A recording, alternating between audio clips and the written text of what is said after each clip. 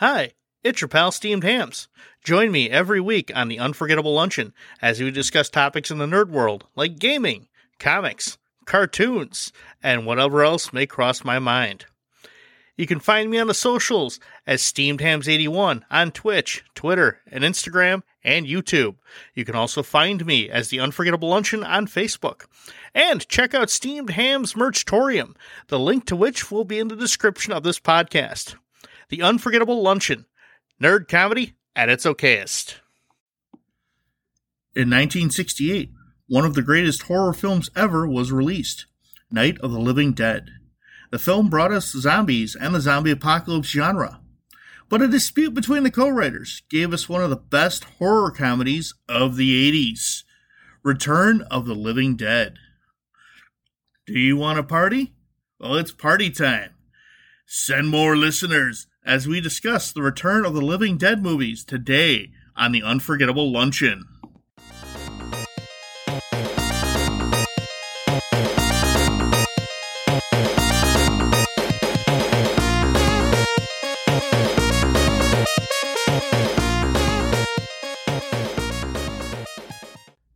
Hi, it's your pal Steamed Hams.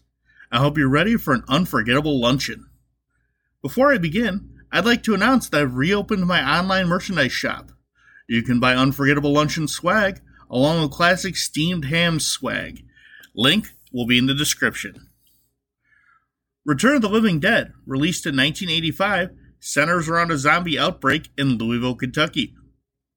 This horror comedy was the result of a dispute between the co-writers of the legendary Night of the Living Dead.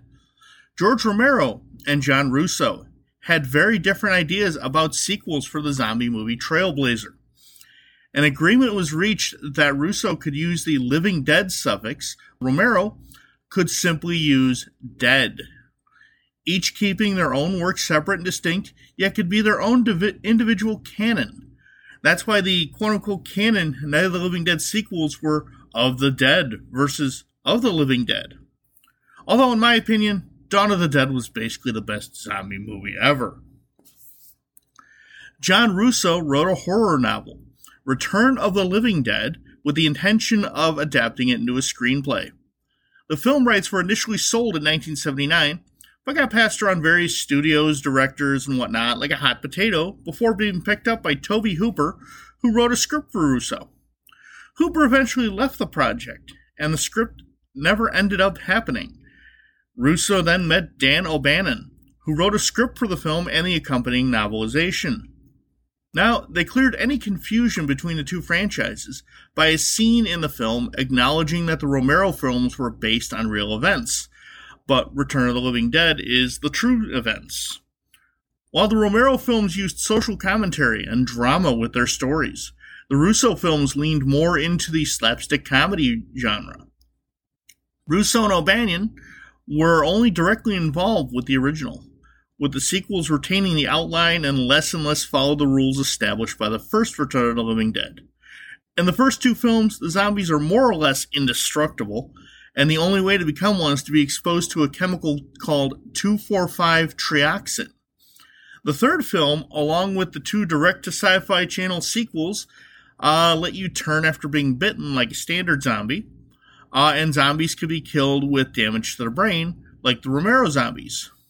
Now, we're only going to talk about the first three, because the last two are so off the fucking rails that they're pointless to talk about. I mean, they're a mess. So, yeah, we're not going to waste our time with it, because it just completely ignores everything from, like, the first three. So, yeah. Shockingly, they're actually worse than House of the Dead. Yes, I know. That's a hard hurdle to jump, but it happened. Anyways, it's party time. Return of the Living Dead takes place on July 3rd, 1984. Why do you think I picked it for this week? It centers on a zombie outbreak in Louisville, Kentucky. Frank, the foreman at the Uneeda Medical Supply Warehouse. Remember when jokes like that could be considered clever? You need a medical supply? Call us!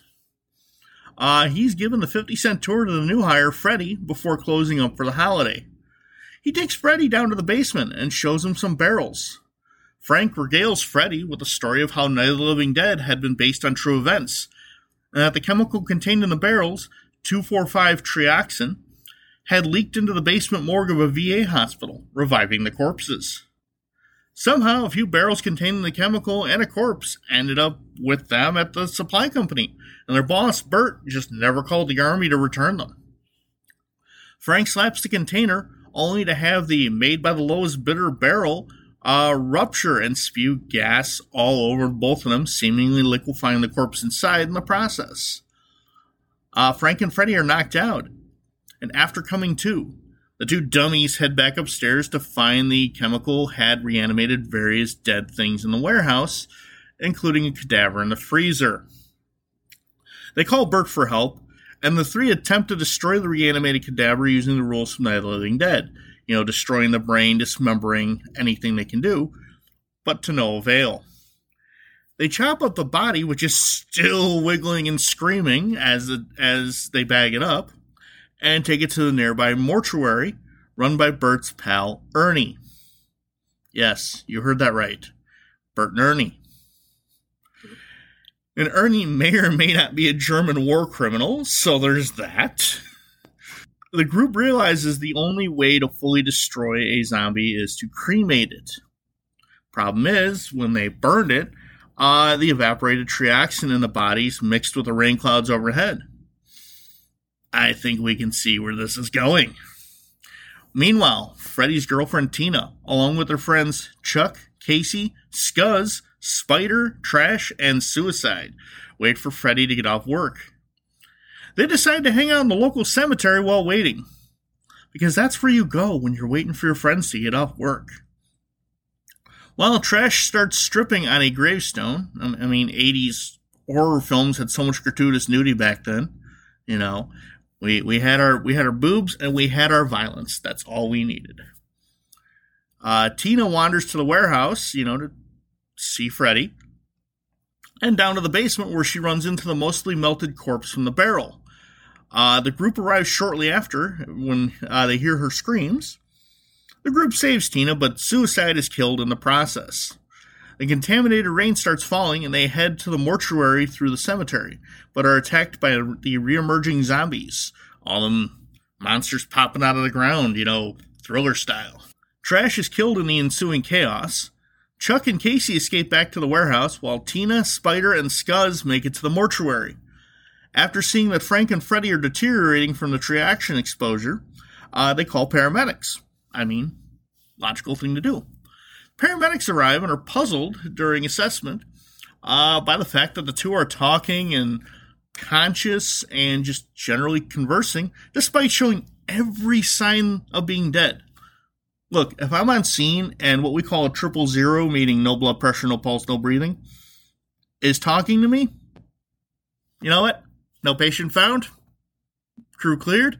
We're getting the fuck out of there.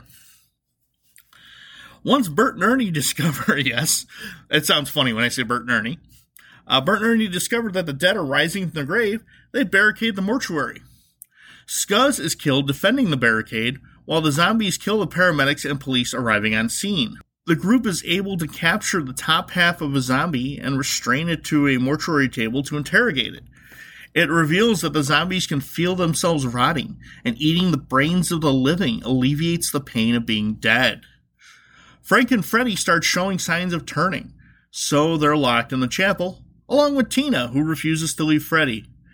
Because when your boyfriend is becoming a brain-eating zombie, you don't want to leave his side, but you also don't want to die.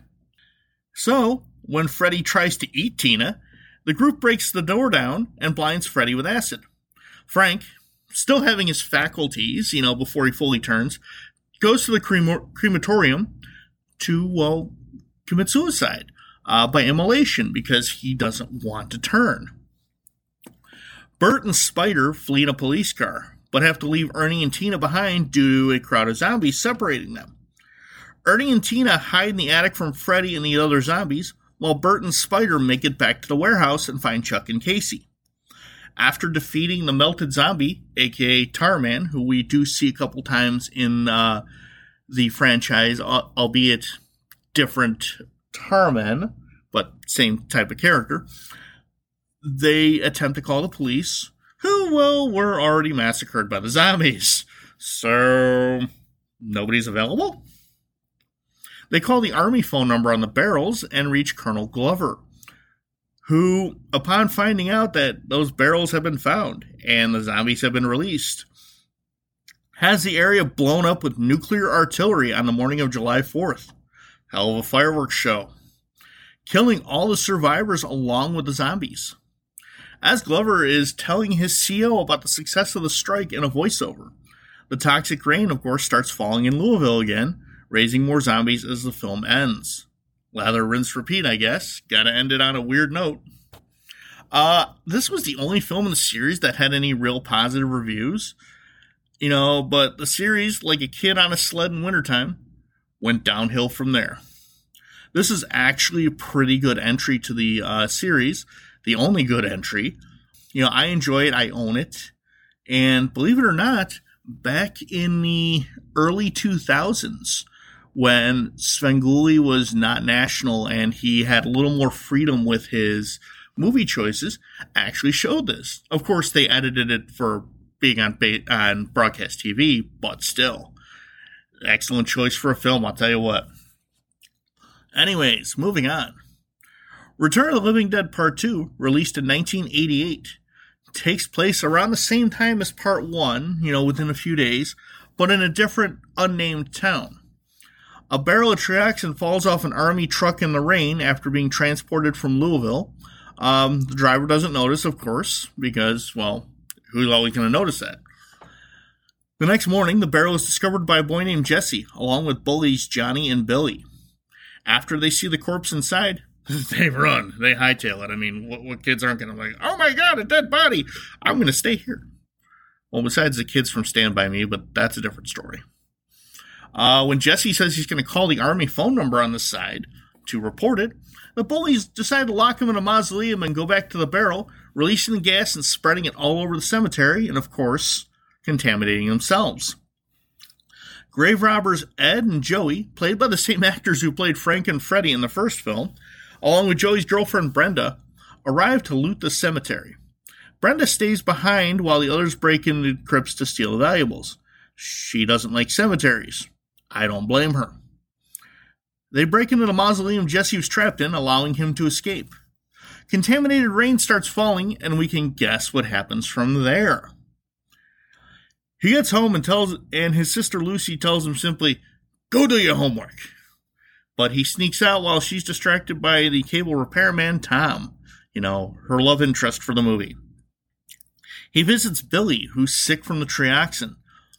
Billy warns Jesse not to tell anyone, but of course Jesse goes off, finds a second tar man, runs like hell this time, and tells Lucy what's happening. Of course, she doesn't believe him because it's a horror movie. You're telling someone, oh my God, there's zombies. Oh yeah, bullshit. Did you barricade the door? Why? Oh yeah, the zombies. No. Shocker that she doesn't believe him, but, Jesse calls Colonel Glover, but is disconnected in the middle of the conversation. The grave robbers steal Tom's truck, but can't get through the crowd of zombies. They barge into Jesse's house, and when the house is overrun, they take off and break into the nearby house of Doc Mandel and convince him to let him use his car. Billy turns into a zombie and kills his mother as his father is killed by a group of zombies. Oh, there we go. Tom, Lucy, Jesse, and Doc flee to the hospital with the grave robbers to find the ER suspiciously empty. Look, if you ever find an empty ER, that hospital just must be closed.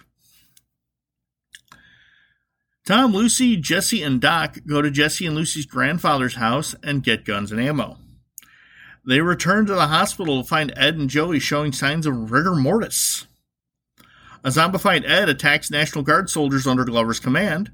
Brenda's unable to kill Joey, so she lets Jim just eat her brain. Which is funny because, just eating her brain, this is the last one where you get bitten and you don't die. The remaining survivors flee in a stolen ambulance. And they hit a zombie, throwing it into an electric sign, electrocuting it and killing it permanently. Well, now we figured out a way to kill them zombies, which is good. So, after realizing the town has been evacuated when they're fired upon by soldiers who think that it's just a bunch of zombies who stole an ambulance, which, yes, you do actually see a scene where the zombies are straight driving a Jeep they took from some guardsmen that they killed. The group lures the zombies to a power plant with cow brains, figuring brains, they'll eat them, and electrocute all the zombies in a trap. Jesse kills the zombified Billy by pushing him into a transformer and electrocuting him. Glover and his men then arrive to contain the situation, extract the survivors, and, destroy the bodies. Now, what was fun was when they were electrocuting all the zombies, out of nowhere, a thriller-looking zombie Michael Jackson shows up and, of course, is doing like Michael Jackson moves as he's fried. I thought that was actually kind of funny when I saw this as a teenager. I actually haven't seen this movie since because I haven't been able to get my hands on it. But I, watched clips and whatnot on YouTube to refresh my memory. So it's an entertaining movie. It's just not as good as the first one. It is kind of good that they kind of found a way to kill the zombies. But, unless they can get a really cool mass electrocution weapon, they fucked. Now, Return of the Living Dead 3, released in 1993, steered away from the slapstick comedy and, I shit you not, became a teen romance. I'm not even kidding. It went from slapstick comedy, silly in-jokes, to a teen romance. Not even a rom-com, just a romance. Also, even though this is within the continuity of the previous two films, now all of a sudden being bitten infects you. Which makes no sense. How did it not happen in the first two? And if your brain gets eaten, you don't turn. You get bitten, you turn. What the fuck? Can they make up their minds? Okay, here we go. Taking place 5 years after the last movies, Kurt and his girlfriend Julie steal his father's keycard and explore the base where he works. His father is an officer in the Army and works for a research base. They see Kurt's father, Colonel Reynolds, along with two other officers, experimenting on a corpse. They're working on weaponizing zombies, because that always ends well. The military in these movies always seems more concerned whether they could, not whether they should. And it always bites them in the ass in the end. In this movie, pretty much quite literally. They revive the corpse with good old trioxin because they haven't stopped fucking around with that, apparently. And as it arises, they fire a chemical bullet into its forehead, freezing the zombie, literally causing an endothermic effect where it just froze its brain. They figure, hey, that's a great way to kind of control, store them, whatever. But the freeze only lasts a short time, like a couple of minutes, and it wakes up and bites a tech, who turns and attacks the other tech before being frozen. Kurt's dad is transferred because of this fuck-up, and Kurt, upset that he has to move again, takes off on his motorcycle with Julie. Julie decides to touch Kurt's no-no spot while he's driving. Never a good idea, ladies. And makes him crash his bike, sending Julie flying into a telephone pole. But don't worry, she's okay. I'm kidding, she's dead. So, Kurt brings her back to the base and exposes her to some trioxin. Why he thought that was a good idea after seeing a zombie attack is beyond me. But love and horniness make you do strange things. Julie attacks a gang in a convenience store, biting one. She then eats the brain of the clerk who had been wounded when the gang started shooting. Julie finds that the hunger is relieved by massive pain. So she starts impaling glass and metal throughout her body while they're hiding with a vagrant called the Riverman. Julie then infects and kills the Riverman. The gang tracks them down, and Julie kills them gruesomely with her new body modifications. The army shows up as the gang members reanimate, and they're all neutralized by the soldiers. The couple and the other zombies are brought back to the base. Kurt flips his lid when he finds out the army wants to use Julie as a weapon. Big surprise there with the army. He releases the other zombies and is bitten in the process. Instead of leaving the base with his father, as it burns, Kurt takes Julie to the furnace, where they die together by immolation. This movie is definitely early 90s schlock. I mean, how do you go from slapstick humor to a teen romance? It just boggles the mind. I'm not even going to go into the other two films because I don't want you, my faithful audience, to lose faith in humanity. Sometime in the near future, I'll hit the Romero Dead films, which in my opinion are better overall because they do have a little bit of comedy, but they are more social commentary than anything. At least like the first 3 to 4, and then it weirdly goes a bit off the rails itself. The Return of the Living Dead films are decent, at least the first 3. I mean, I say at least check out the first one and go from there. You might like it. Well, that's it for another Unforgettable Luncheon. I hope a good time was had by all. You can find me on social media as SteamedHams81, on Twitter, Twitch, Instagram, and YouTube. And you can find The Unforgettable Luncheon on Facebook. Join me next week when the topic will be something nerdy.